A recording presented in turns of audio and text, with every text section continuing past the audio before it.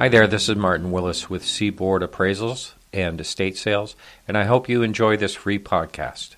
And this show, just so everyone knows, it's not about slamming an auction house or any particular auction houses or the auction way of selling, but everyone makes mistakes, and I don't care what type of auction house it is, there are mistakes. I still believe in the auction business and the auction method of selling 100%. And for every story we can tell you about what happens at auction where someone hits a jackpot, there's probably 10 instances where either a picker or someone at an estate sale got a major find. There are a lot of people that are living very happy right now that had a major find at an estate sale or at different types of purchases, say if someone calls in a dealer.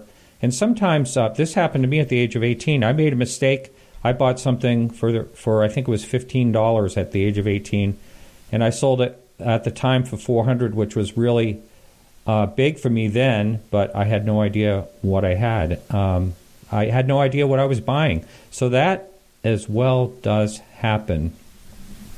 And so today we're going to be talking a little bit about kind of people hitting the jackpot, but also the legalities of it all.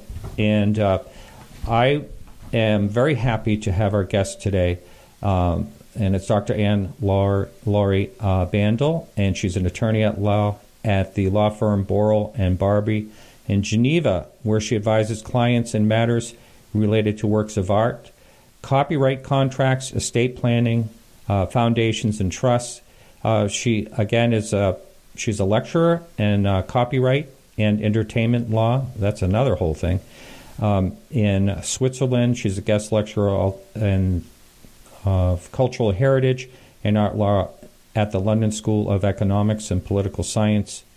And she is also the director of art law of the Art Law Foundation, a foundation that aims to promote and coordinate the work and research in the field of art law. In particular, it supports the research and teaching activities in art law. She holds a PhD from the University of Geneva, and she has also published a book, which we're going to be talking about, of misattributed works, along with Edward Elgar. And so I want to welcome you to the show. Thank you so much, Martin. It's a pleasure to be on. Yes, and I think it's going to be an interesting topic. Before we get started and I start asking you questions about yourself and everything, I would like to tell you about a mistake I made, and that someone profited very well, okay? Great. As an auction house. Now, I purchased the auction house from my father back in 1987. I think it was either 85 or 87. And he was actually with me the day I went into this person's house.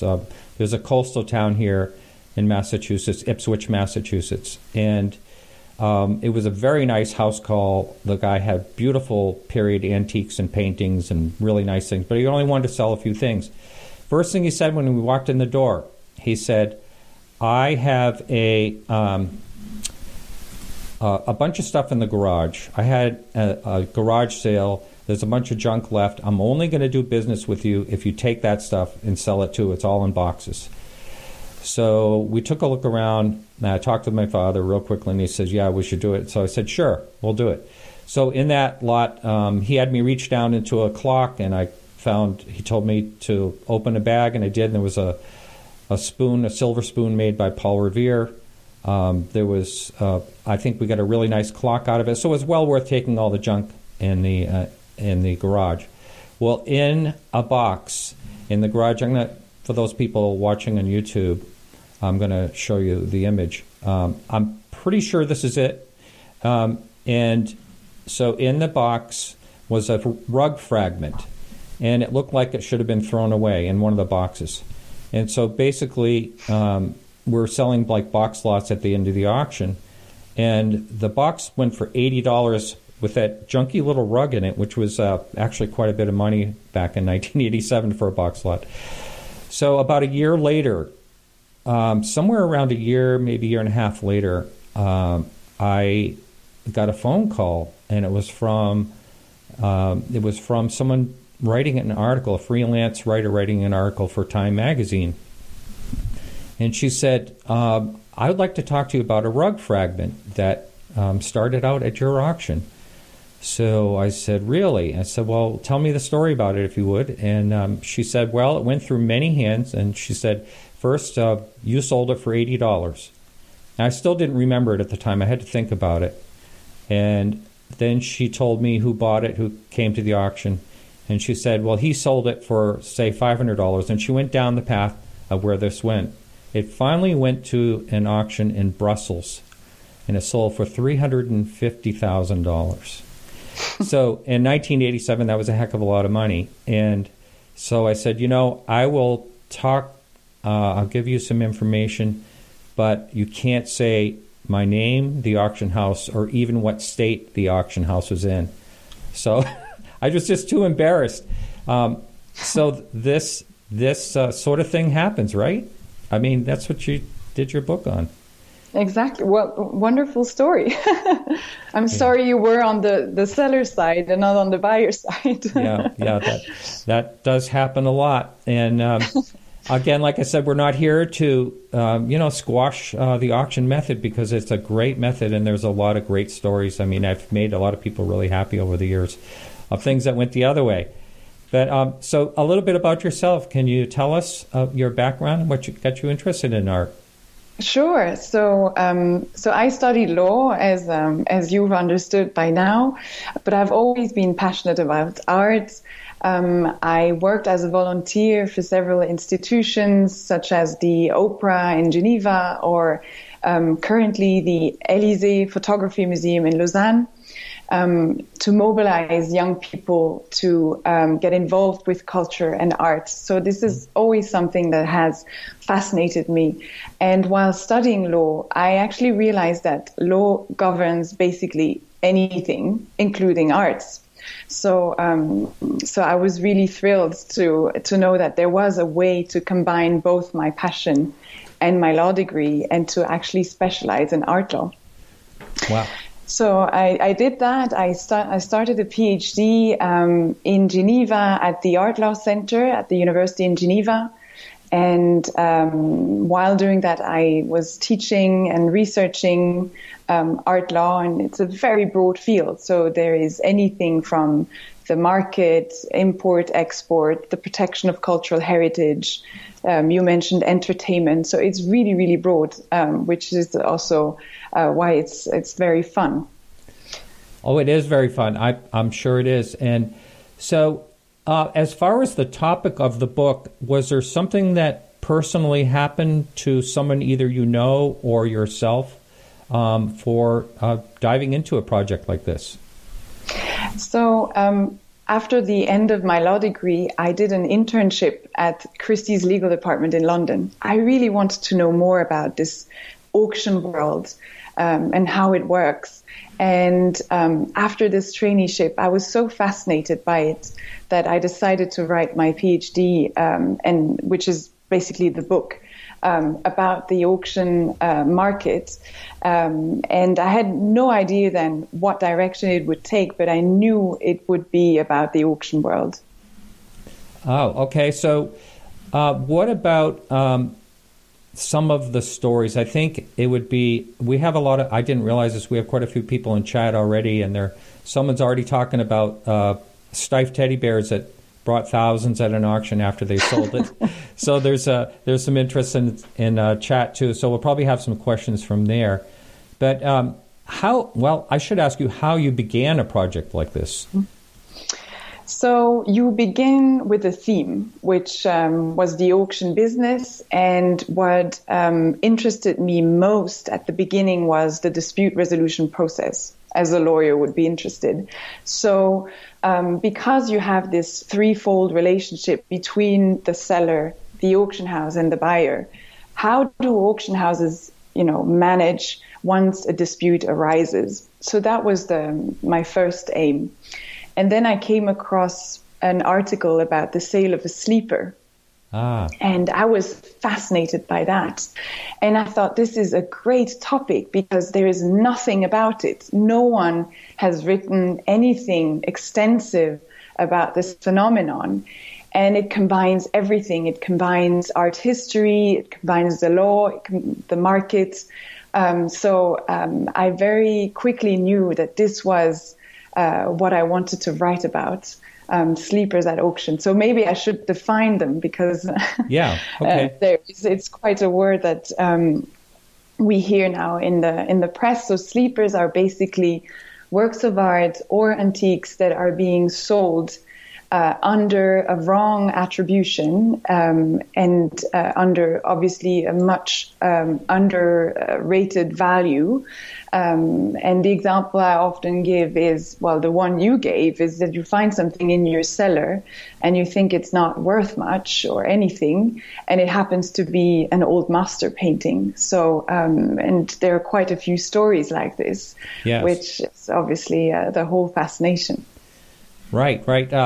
Just a quick example. I worked in California for 6 years at an auction house, and at that time there was a woman in Southern California that our truck went down to and picked up things out of her garage. Well, she had a painting in her garage that just sat there that she inherited from Italy. An old master dealer actually came to the house in Italy, and he discounted it. And later it was attributed, and I can't remember the artist's name, but it went for $600,000, and I watched it just go up. So sometimes, what I'm getting at here is, sometimes it doesn't matter how it's attributed. If there's enough images online and people can see the details of it. Now, this sold over the phone to Italy, and it actually sold. There was no problem with the sale, and it was 100% what the people were thinking it was. So sometimes it can be a mistake, and it has a really happy ending.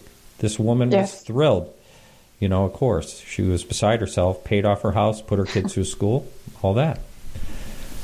It does happen, but I would say you still take a risk because the attribution is not accurate. So, and you hadn't had the time to do a full verification on the work. You didn't do any scientific testing and so on. So you still take a risk.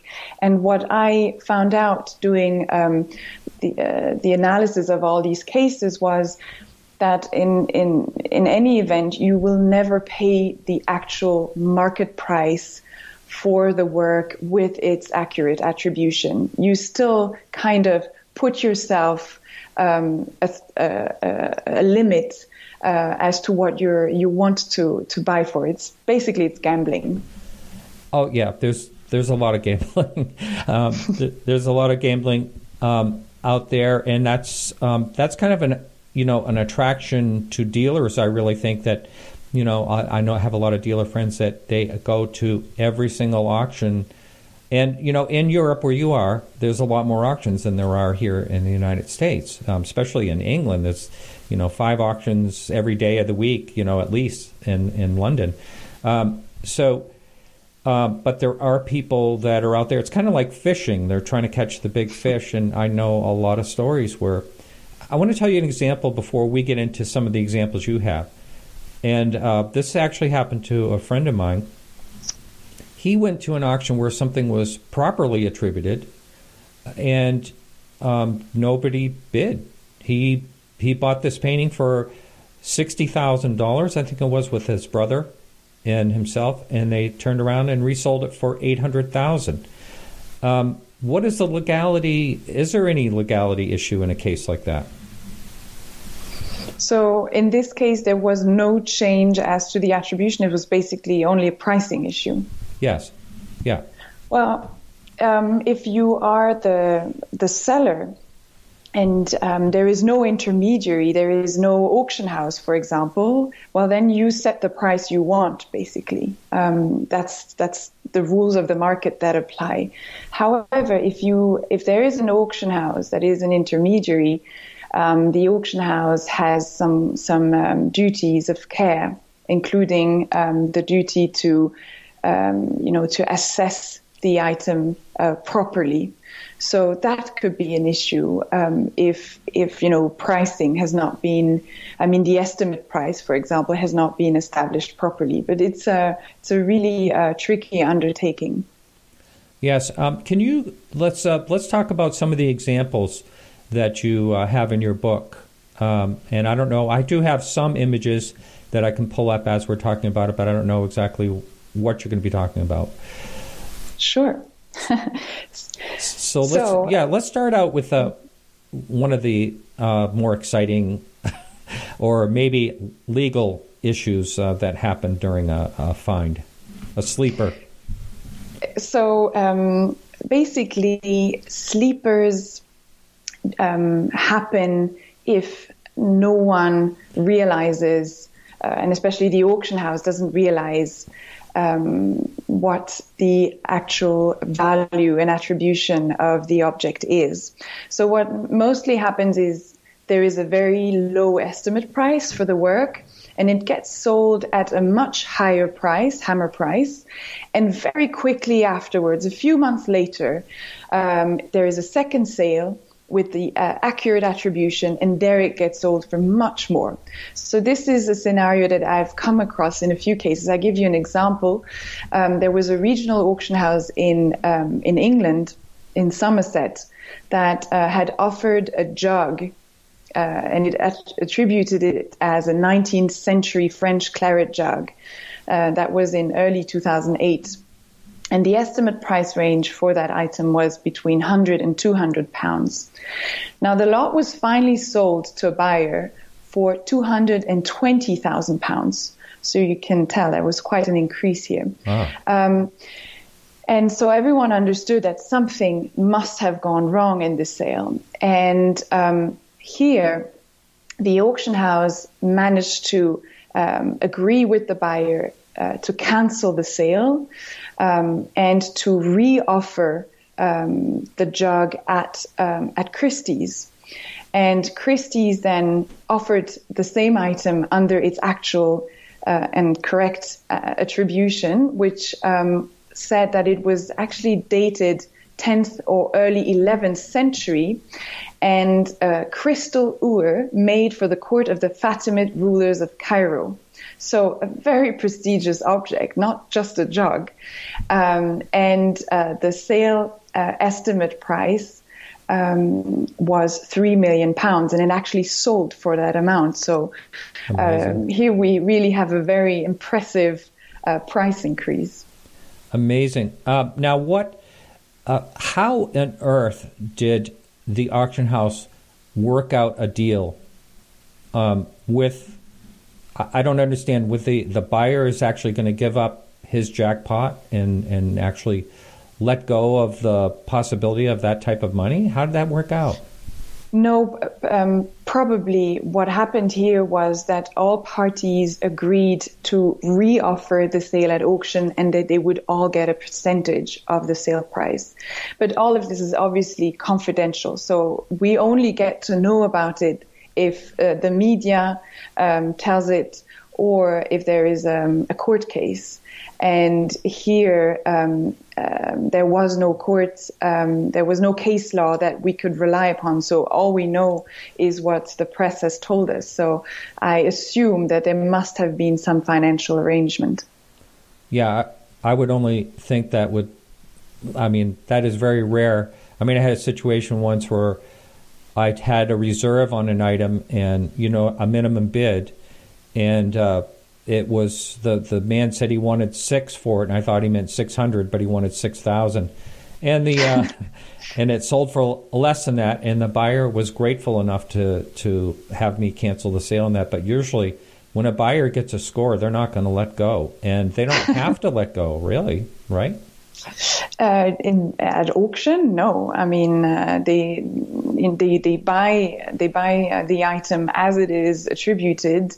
However, the sale conditions of auction houses are generally quite broadly formulated in the sense that auction houses have room to cancel auction sales under certain conditions. So they have some sort of flexibility. I see. Okay. So you actually looked at my website and saw the show that I did with Martin Kemp about the Salvador Mundi. That was the last show that I did. Did you look into the legal aspects of what that whole situation, and because I don't really have the background details of how that all came about in the beginning. It came out. I wasn't made aware of it before the book was published, so it wasn't part of my analysis. But I'm actually quite flattered that the most expensive work ever sold at auction is a sleeper. That's right. So, so that originated, as far as I know, the image is up there now. That originated in a New Orleans auction house and sold for. This is for the person that didn't listen to my last show. I think it sold for something like $18,000, something like that. And what was the final bid? Let's see. It went through several hands, and actually a Russian oligarch owned it. The last part of it almost sounded like he was money laundering because it had a low estimate on it, lower estimate than what he paid for it. So that's why I say the money laundering. I hope I don't get found out for saying that. But anyway, it backfired if that's what he was doing. It went from 425 million, something like that. Without the hammer price, yeah. Yeah. Without the buyer's commission, sorry. Yeah. So that tops them all that I know of, as far as prices at auction. So what would be the legal aspect of that as far as when it comes to the auction house that originally sold that? I mean, what would happen? Well, what you want to probably find out now is what the remedies are to the consignor. What can the consignor do, who is obviously very frustrated that he has sold a work that has now been sold further for a much higher amount.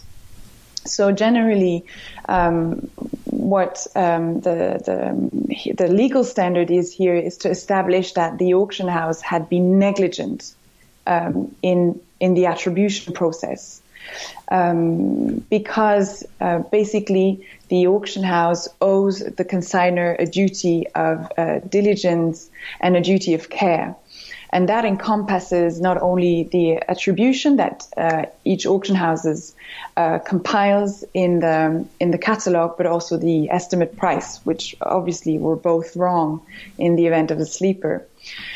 And it's really a difficult proof, because the consignor has to look at the circumstances surrounding the given sale and establish that the auction house had been negligent not to consult certain sources, certain catalogs, certain experts, or conducting scientific testing, for example. So it requires understanding the attribution process at auction, and it requires also to understand the legal, the reasoning, that should have brought the auction house to the right attribution. And it's a fascinating process. So I was actually once at the court hearing of a sleeper case at the London Court of Justice.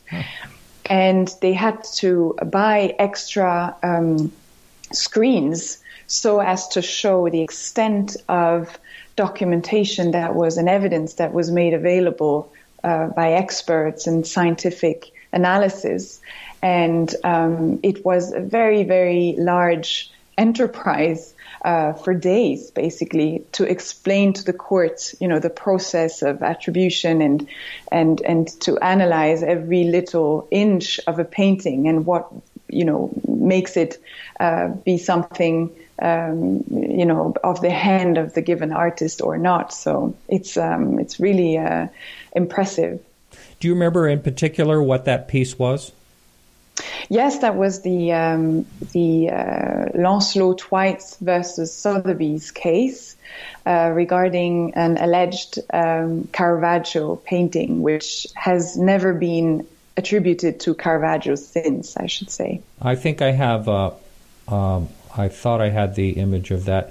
I don't think so. So that how did that ever? What was the final outcome of that? Well, the consignor lost. Basically, the court judge ruled in favor of the auction house, concluding that it had not been negligent in coming to the conclusion that the work was not by Caravaggio but by a follower of Caravaggio, and therefore did not owe any damages to the consignor. Oh, I see. And so what about in a case like that? I'm just pulling up the image now. In a case like that, what happens to all the expenses that the auction house concurs in a situation like that? Well, that was actually quite sad in this case, as it was the consignor who had to pay for the huge amount of litigation costs and fees that had occurred, which I think, I don't remember exactly, but they were about £2 million. So these are huge amounts, and that have to be borne by the party who basically loses the case. Wow. That's really something to think of when someone is going to try to move forward in a situation like that. Now I'm going to ask you a question as a previous auction house owner myself. When a work comes in, where does the line approximately cross where there's due diligence on a piece? And when I say due diligence, I mean to the part where you're talking about scientific study, where you get into real deep study and you hire an expert. If something is, in my opinion, if something's worth, $10,000 or less, you kind of just let it fly. You say it's signed this, it's that, it's, by the artist. But there's a line where if it gets crossed, then that's when you should be bringing in like the expert. Do you kind of understand where I'm going with this? Yes, which is also why the legal standard is so difficult to apprehend, because it basically does not look at the result. So is there a misattribution? Yes, then the auction house is faulty. No, it looks at the process. So courts have actually held that clients, consignors, and buyers cannot expect that an auctioneer has closely examined all property and guarantees the accuracy of the catalog descriptions. So it doesn't infer any liability based on the wrong attribution, but one has to look at the process. And here is this line that is really difficult to draw, whereas the auction house must consult with, the closest available information. But of course, no one can expect an auction house to be an art historian and to conduct provenance research for months. That would be really contrary to the auction business. So it's a very hypothetical and fluid threshold that is being applied, and which is difficult to understand how it's implemented in practice. Have you seen cases that it was, are these actually like juried trials where there's a jury involved, or is it just a judge present? It's just a judge. And have you ever seen a case where it just dragged on and they just couldn't understand how to judge in this certain circumstance? Or are they always looking for some type of precedence? And do they create a precedence with a judgment? Yes. So there are cases that have been judged in the 90s, and the case law has set a precedent as to some of the requirements and standards of negligence. But there are not many court cases actually on sleepers, so there is still room for judges to set their own standards. But I would say most of the cases are really difficult to understand and involve expert testimony. So you would have experts that would just be called on the stand and explain their view of the market, of the attribution, and of the painting. Yeah, I've done some of that expert testimony, and it is grueling. I never look forward to it. It's not fun at all. Can you also tell, let's hear another one of the stories that you have in your book, if you would. Mm-hmm. Sure.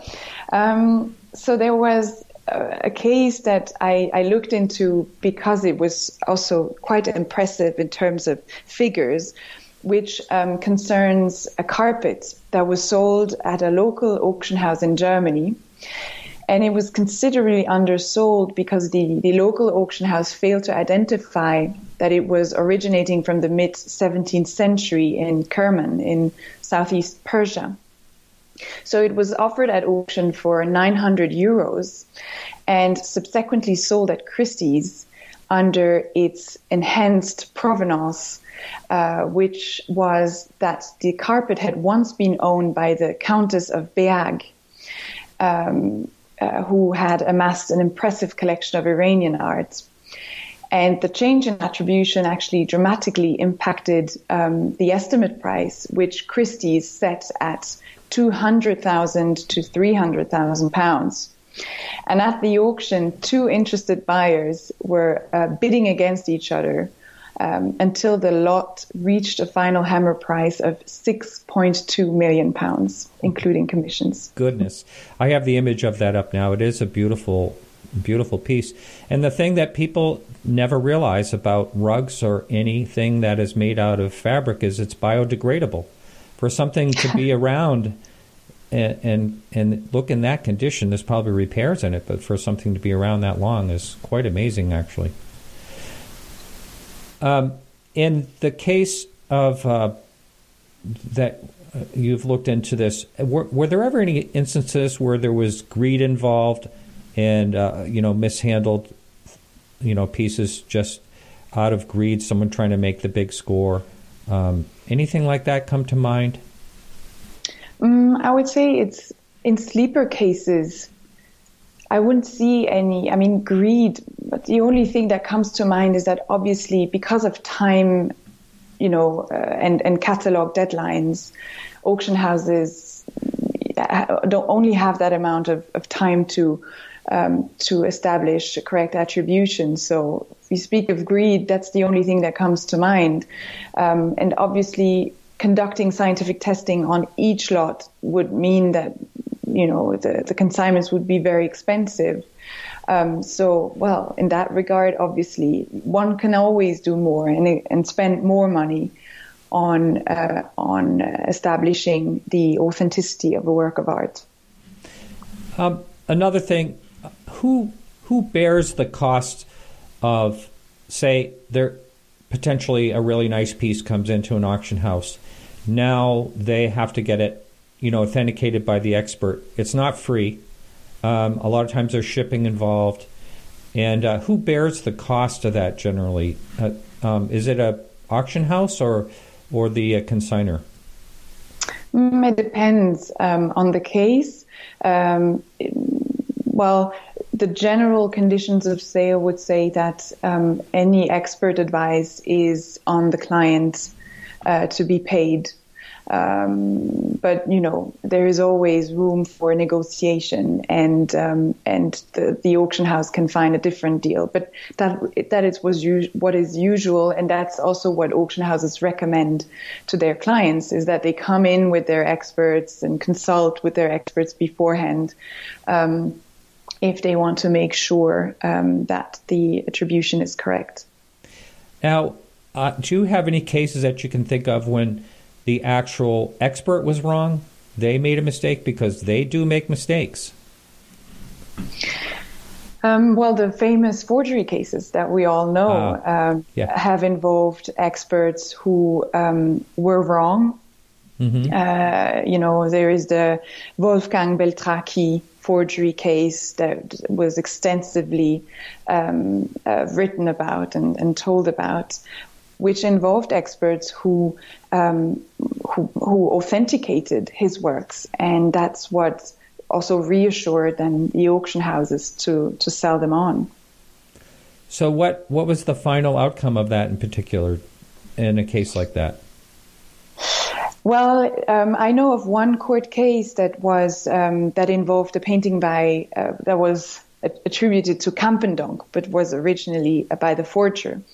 And here the buyers actually sued the auction house in Germany, and they won the case. So the auction house had to pay them the damages that they incurred from purchasing the forgery. Now, the forgery cases are much easier from a legal perspective because the law protects the buyer of a forgery, and you have a certain amount of years during which you can go back to the auction house and reclaim the money you've paid if you actually purchased something that is not authentic.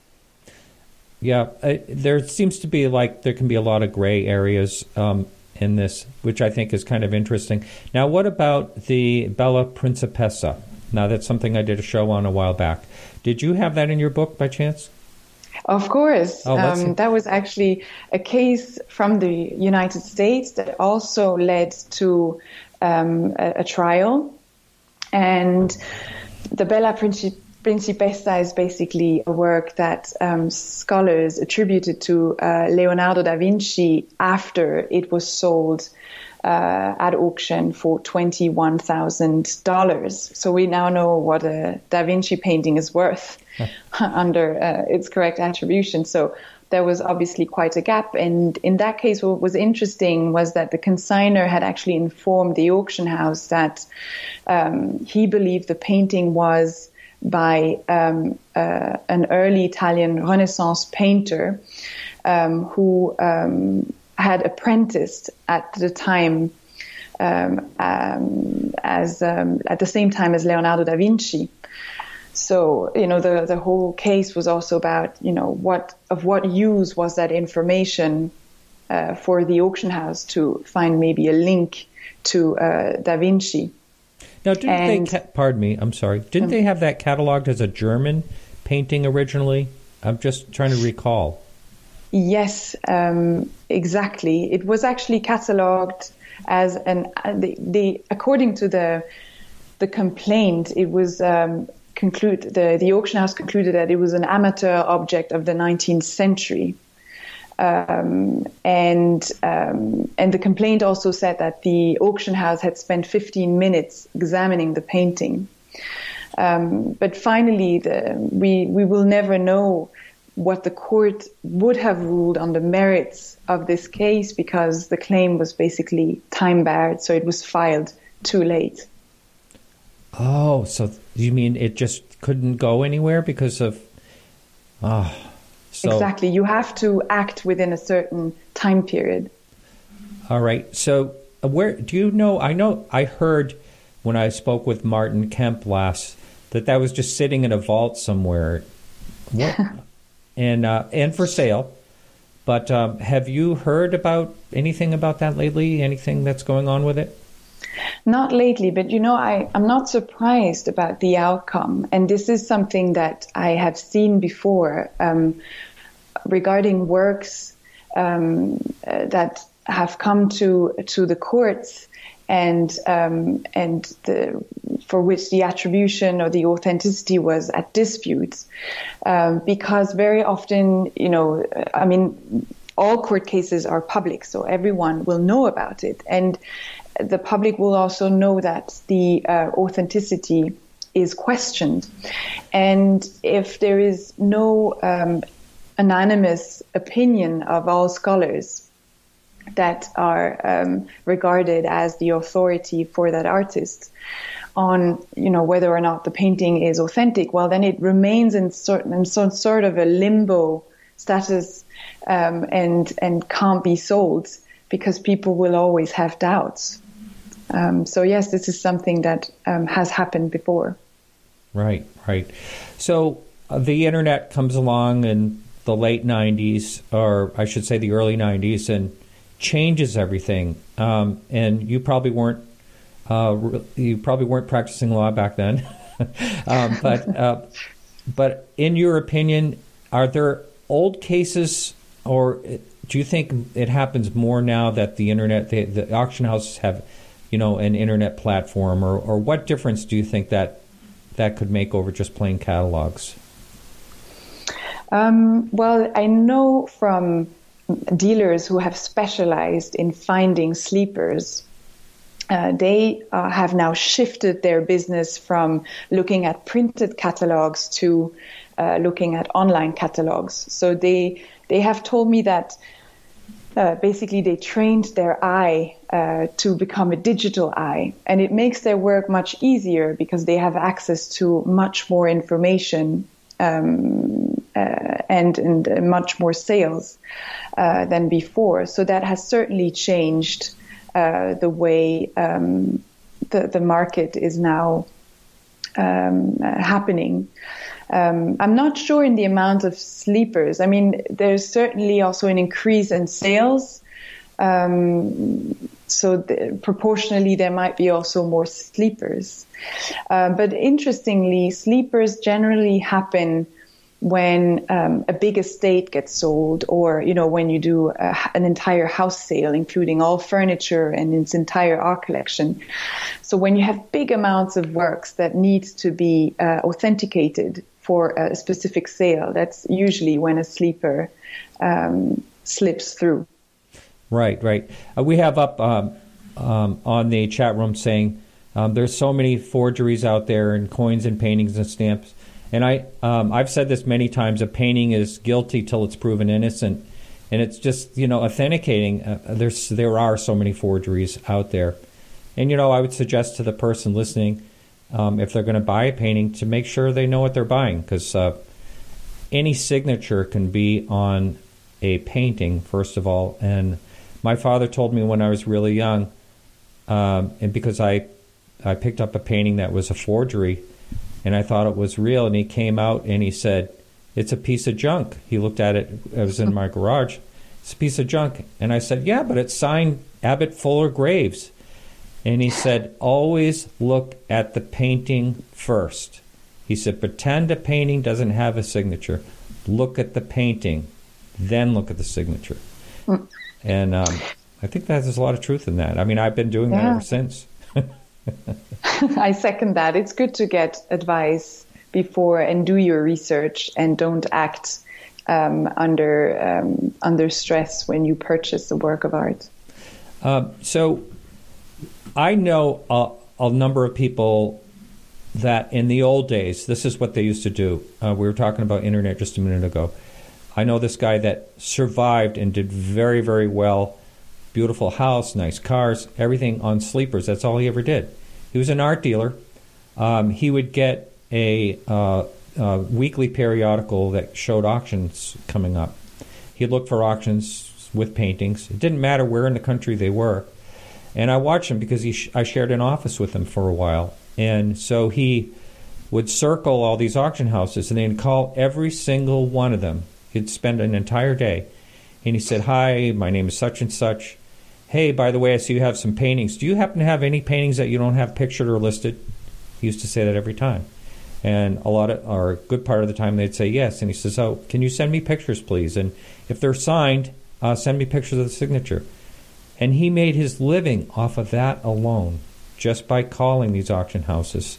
So what is your advice for someone that actually is looking for sleepers?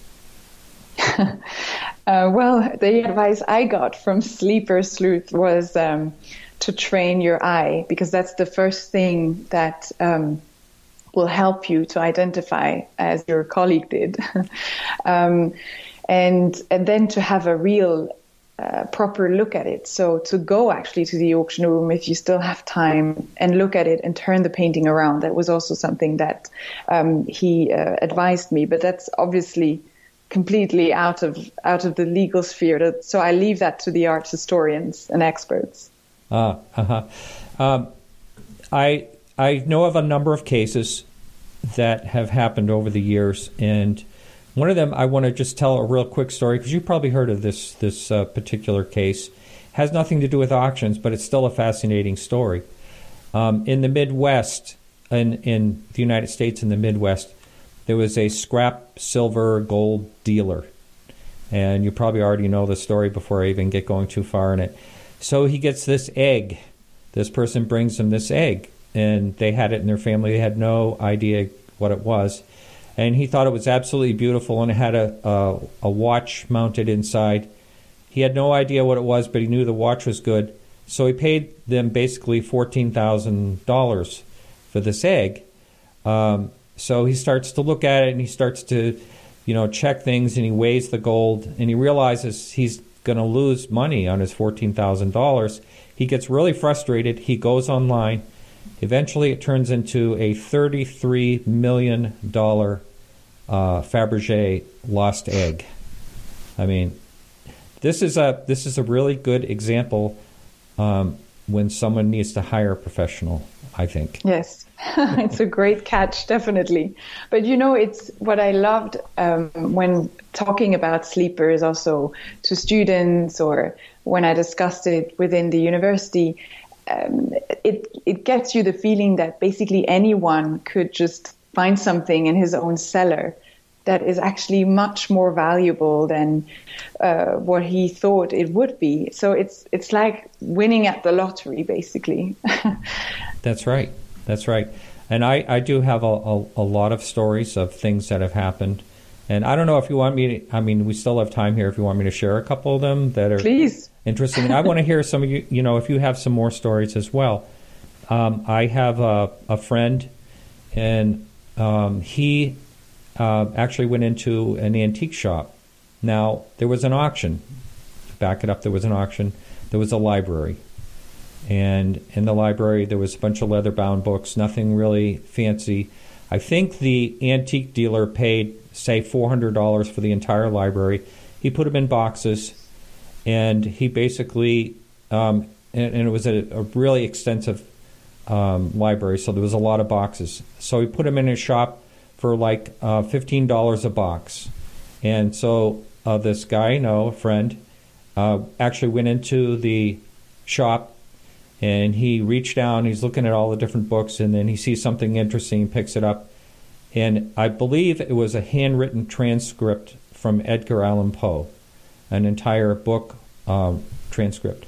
Bottom line is he got, I'm pretty sure it was just about $2 million for that single book that he paid $15 for. So I said, what was it like? What did you think when you saw that? And he said he was trying to stop his hands from shaking because he knew what he had when he paid the $15. So I also talked to the owner, the guy that sold it for $15, and he just laughed. He said, "Knowledge is power," and that's kind of what this is all about. Knowledge is power. But isn't it crazy that the object hasn't changed? You say his hands were shaking, but it's still the same object, basically. But it's crazy how our appreciation of an item changes as soon as, the label is different. That's right. And it's all about provenance and story. You mentioned earlier this carpet because it belonged to, what was it, a princess? Or it's the Countess of Beag. Mm-hmm. Yeah. So, in your opinion, let's talk about provenance. How much of a difference does that make? Has any attribution ever happened and they found out later, besides this, that the provenance made the difference? Well, I'd say that provenance is often one of the factors that makes a difference, because obviously it will be linked to dating the item and, figuring out its location of origin if it's an antique. So it's often very much linked to all the other elements of an item's attribution. But certainly if you would have twice the same painting and one has been part of the royal collections, that one will be more valuable than the other one. So provenance has that additional factor also in terms of value. Right. I have a friend who basically says if it loses its story, it loses its value. There's something to that. Not totally, because a lot of things are just just stand on their own. And you see this happen sometimes when, pieces are unsigned, they're not particularly old. But in a case like that, say a contemporary artwork, unsigned, it comes in. Now, there was another case I heard about also in California where there was a whole bunch of artwork sold by one artist, and it ends up the person made millions and millions of dollars. They were all unsigned. I mean, consigning something that's unsigned, what type of responsibility, first of all, would an auction house have in an unsigned piece as far as liability? Well, you would generally, first of all, look at civil liability, and this would be, again, a forgery case. So these are much more straightforward, since the law here would protect the buyer, obviously. But again, you have to act within a certain time period, which sometimes can be really tricky. And I know that in Switzerland, for example, the law has changed for art and cultural property specifically, and we have extended that time limit to 30 years because we've realized that it might be actually really difficult to find out whether something is a fake or not. So the buyer in that case could just simply turn to the auction house and ask to cancel the sale and be refunded. On the consignor, well, if he knew that that he was basically offering forgeries for sale, then he might be liable for fraud. So that's another level of action. Right. Just one more quick story I'll tell, and then I'm going to ask you to tell stories. And this has to do with something that I have to say that I got involved in back in the early days of eBay. They didn't used to have spell checks. So I was going through one day. I mean, they had searches, and I was on a search list of all different types of artists. And I had an art gallery at the time. And I was selling basically 19th and 20th century art. So I did this search. I would search purposely and misspell an artist's name. And one day I had a bingo, and it was a really, really good artist. The artwork itself, now I can't recall the artist right now, but it was worth about $20,000 or $25,000, something like that. And I bought it for under $1,000. I was so excited, and all of a sudden the person selling it said, "Nope, it's not for sale." All of a sudden just stopped. So someone either alerted them. I think that's what happened. And I couldn't get anywhere. So do people, as far as you know, do people actually troll around the internet and look for misspellings? That simple. I haven't come across a misspelling in the very high range art sector, I would say. Sure. And the people I spoke with were mostly, looking at local auction houses, but more art specific. And I think that the misspellings, they occur mostly when no art professional is involved. So, typically eBay, as you mentioned, because it's directly between two individuals, and huge quantities also of art being offered, at a very fast pace. So right. It's the origins of the mistake could be quite similar. Right. Do you have another story you can share with us? Sure. So I've mentioned the fact that sleepers happened often when, you have big estates that are being sold. And that was one case that was shared with me by an auction house that I consulted whilst writing the book. And it concerned a British businessman and art collector who died in 1995. And his heirs decided to sell his collection and consigned a painting for sale at Sotheby's. And basically, the painting was bought by the art collector at a country house auction in the 40s, and he stored it in a chicken shed ever since. He believed the painting to be by an Italian artist called Pietro Testa, but he had never valued it during his lifetime. So when it was presented to Sotheby's, the painting was actually covered by a thick layer of dust and dirt, but otherwise was in good condition. And the auction house offered the painting for sale under the Pietro Testa attribution and put an estimate price range of £10,000 to £15,000. And two galleries were actually bidding against each other for the painting. And it finally went for £155,000, so 10 times the actual estimate. Wow. And after the sale, the painting was cleaned and restored, and it was actually it was authenticated by the then leading experts for Poussin, which were Pierre Rosenberg and Dennis Mahon, and they both authenticated it as an original Nicolas Poussin painting, which was finally sold under its accurate attribution and title for £4.5 million. So again, a very impressive value increase here. Amazing. Someone just asked, is ignorance a crime? And in a way, and I just wrote them back, yes, it's supposed to be when you're supposed to be a professional, yes. In a way, it could become one, right? I mean, that's the easiest way to answer that. Well, ignorance there are different layers of ignorance, I would say. There's the ignorance that you shouldn't be if something is really obvious, and then there is negligence that that you can't be liable for. So this is what makes it so difficult, because we all look at the result. We all look at, what is the actual artist of the painting. We don't really want to know whether one should have been careful enough and be able to establish that new attribution. This is what makes it so tricky to fight these cases. I bet.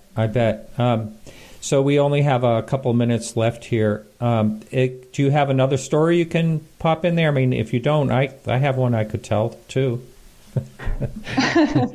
Great, go along, please. Oh, you sure? Okay. Now, this. Well, first of all, I wanted to ask you this question, and it's okay if we go a little bit over, and that is, don't you agree that it doesn't matter what auction house it is? It doesn't matter who the experts are. I mean, I've heard one of the big New York auction houses made I think it was a several $1 million mistake on a Asian art piece. This was about 5 or 6 years ago. It doesn't matter what auction house it is, right? I mean, do you agree with that? I agree. I mean, sleeper cases have arisen at any kind of auction house, whether it's a very local small auction house or one of the big international auction houses. From a legal perspective, there is a difference. So both kinds of auction houses will not be held to the same standard. So judges are actually sensitive as to, what means does an auction house have in order to assess an attribution. Right. Okay, so I'm going to tell. I really don't want to end the show on a negative note like this, but this is kind of a sad story because it happened to a friend of mine. He grew up in a wealthy family, and he had an artwork. Oh, I have another story I can tell you about after that'll real quickly. That'll end on a good note. So my friend, he has an artist. I think it was someone like Georges Braque or someone like that. It was a major artwork. But this artist was known for having two different eras of work, two different values of work. Through one of his eras and one of his times in life, his paintings didn't sell so well. Now, this goes back before the internet. This was several years ago. So he brings the painting down to one of the two big auction houses. Well, there's three big auction houses in New York City. And he brings it in, and they consult. And they said, basically this is the low estimate, the lower, like the $30,000 range. Your painting's in like the 30 to 40, that's what we had estimated at. And so my friend says, okay, go ahead, sell it. And so almost a year goes by, they still don't sell the painting, and he's wondering what's going on. So he's in New York, and he says, and he's aware of the two different types of prices these pieces bring. So he says to them, basically, what's going on with the painting? No one's answering a call. And they said, well, we actually have someone that is offering to purchase this painting at the low estimate. So he says, really? The $30,000. And he just got this feeling, and it didn't feel right. And he says, bring me my painting now. So he had to wait for 2 or 3 hours before they got it out of storage and actually brought it to him. And he was furious. And he basically went to the other big auction house in New York City, and it sold for $350,000. Now that is a case of greed right there. I mean, that there was something underhanded going on, and that's one of the major auction houses. So I don't want anyone to think that this happens a lot, but occasionally something like this has happened. It does happen. I mean, at the end, the good news about all these cases is that we discover a masterpiece that we've thought to be lost forever. So that's the bright side to any case. Yes, and we're going to talk about your book as we close, so people know where to find that. But I would like to, unless you want to end with a story, I'll end with one more story. Okay. I mean, we've all remember the yard sale of the Ding bowl. So, we've mentioned that it's always when big collections are getting sold that mistakes happen. You've mentioned also online auction platforms. And another source for sleepers is yard sales. So there was this case of a family in New York who purchased a finely potted bowl at a yard sale for $3. And they brought the bowl to Sotheby's for an appraisal. And Sotheby's actually found out that it was a bowl from the Ding Northern Song dynasty with an estimate of $200,000 to $300,000. And it was catalogued as being one of the two last well-known pieces, the other one being held by the British Museum in London. And it was finally sold to a Londoner art dealer for, hold yourself, $2 million, I should say, way above $2 million, goodness. Including buyer's premium. So, I mean, the family must have been really thrilled. Wow. So $3 turned into $2 million. That's $2 million, that's exactly. Definitely winning the lottery. And also, just so someone knows, I've been at this for 45 years plus. I hate to say it, but around that, and it doesn't happen that much, but it does happen. It doesn't happen. I mean, exactly. I go to a lot of estate sales, and all right. So I'll just tell this quick story because it also happened to a friend of mine when I was living out in California. He would get Craigslist, look through Craigslist and online, and this person in the actual town where he was from said they had a table for sale. And so they had a picture of it, and he thought it looked pretty nice, kind of the type of thing he sells. He sold a lot of French furniture and decorative arts. So he drives to their house and takes a look at it, and he looks at it was mounted with a Sèvres porcelain cameo plate in the center of this table. Takes a look at it, and the plate's cracked right in the middle. So he says, what are you looking for? And they said they wanted $1,000, and he said, well, it's cracked. He says, I do like it. I'll give you $800. So he did a show, and he had it in his show for a few $1,000s, an antique show. And the whole day went by, and finally someone came by, and they said, I think I'll take that. And he says, he goes, it's sold. It's sold. He changed his mind. And because he just started getting this feeling about it. So he brought it into Bonhams out in San Francisco, Butterfields at the time. They took a look at it, and the guy got like so excited about it. He said, "This is really, really good." He said, "We would like to take it." He talked to his colleagues. He said, "We'd like to put a $300,000 estimate on it." So now this is something psychologically I've seen happen a lot. All of a sudden, that number gets thrown at you. You get scared and nervous. This is what happened to him. So he said, "I don't want to commit to that." So he sent a picture to, pretty sure it was Sotheby's in New York City. They flew someone out to look at the table in the next couple of days. And so it ended up being the cover lot of the catalog, ended up being one of two tables known by this certain French maker. They repaired the ceramic piece that was broken, and he said that he was on the phone when it brought $2.5 million. So, yeah. It's about the same as it's about the same as a $3 pot, which is a really fun business, and there are treasures. And there's a lot of times where someone will take a chance on something and they'll lose their shirt. So there are two sides to it. That's true. Can you give the listening audience your information, how they could contact you if you'd like to hear from them, or where to find your book, and the name and the title of your book, if you would? Sure. I'm more than happy to. So my book is called The Sale of Misattributed Artworks and Antiques at Auction. It's published by Edward Elgar Publishing. You can find it on Edward Elgar's webpage. And it's also on my webpage. And if you would like to contact me, I have my contact details. My webpage is www.artsandlaw.ch. Art and Law. Okay. Thank you so much. It's been a real pleasure. Thank you, Martin. Really, I had great fun. Yes, I really enjoyed talking to you today.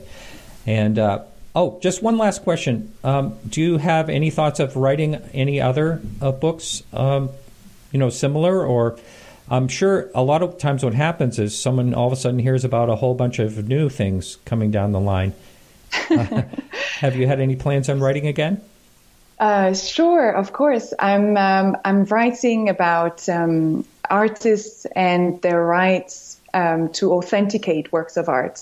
So I look at copyright now, and whether artists are entitled to determine whether works of art that they have actually created, or forgeries, so that they have not created, whether they have a right to say that it has, their paternity or not. So I look at artists' rights, the power of artists, basically, and unfinished works of art and disavowed works of art. So all about that. Yeah. Excellent. All right. Well, thanks so much. Again, it's been a real pleasure. Thank you, Martin. Okay. Bye now. Bye. All right, everyone. So thanks so much for checking us out today. And we'll be back at another time with another show on antiques. Thanks again, and talk to you next time. This is Martin Willis from SeaboardAppraisals.com.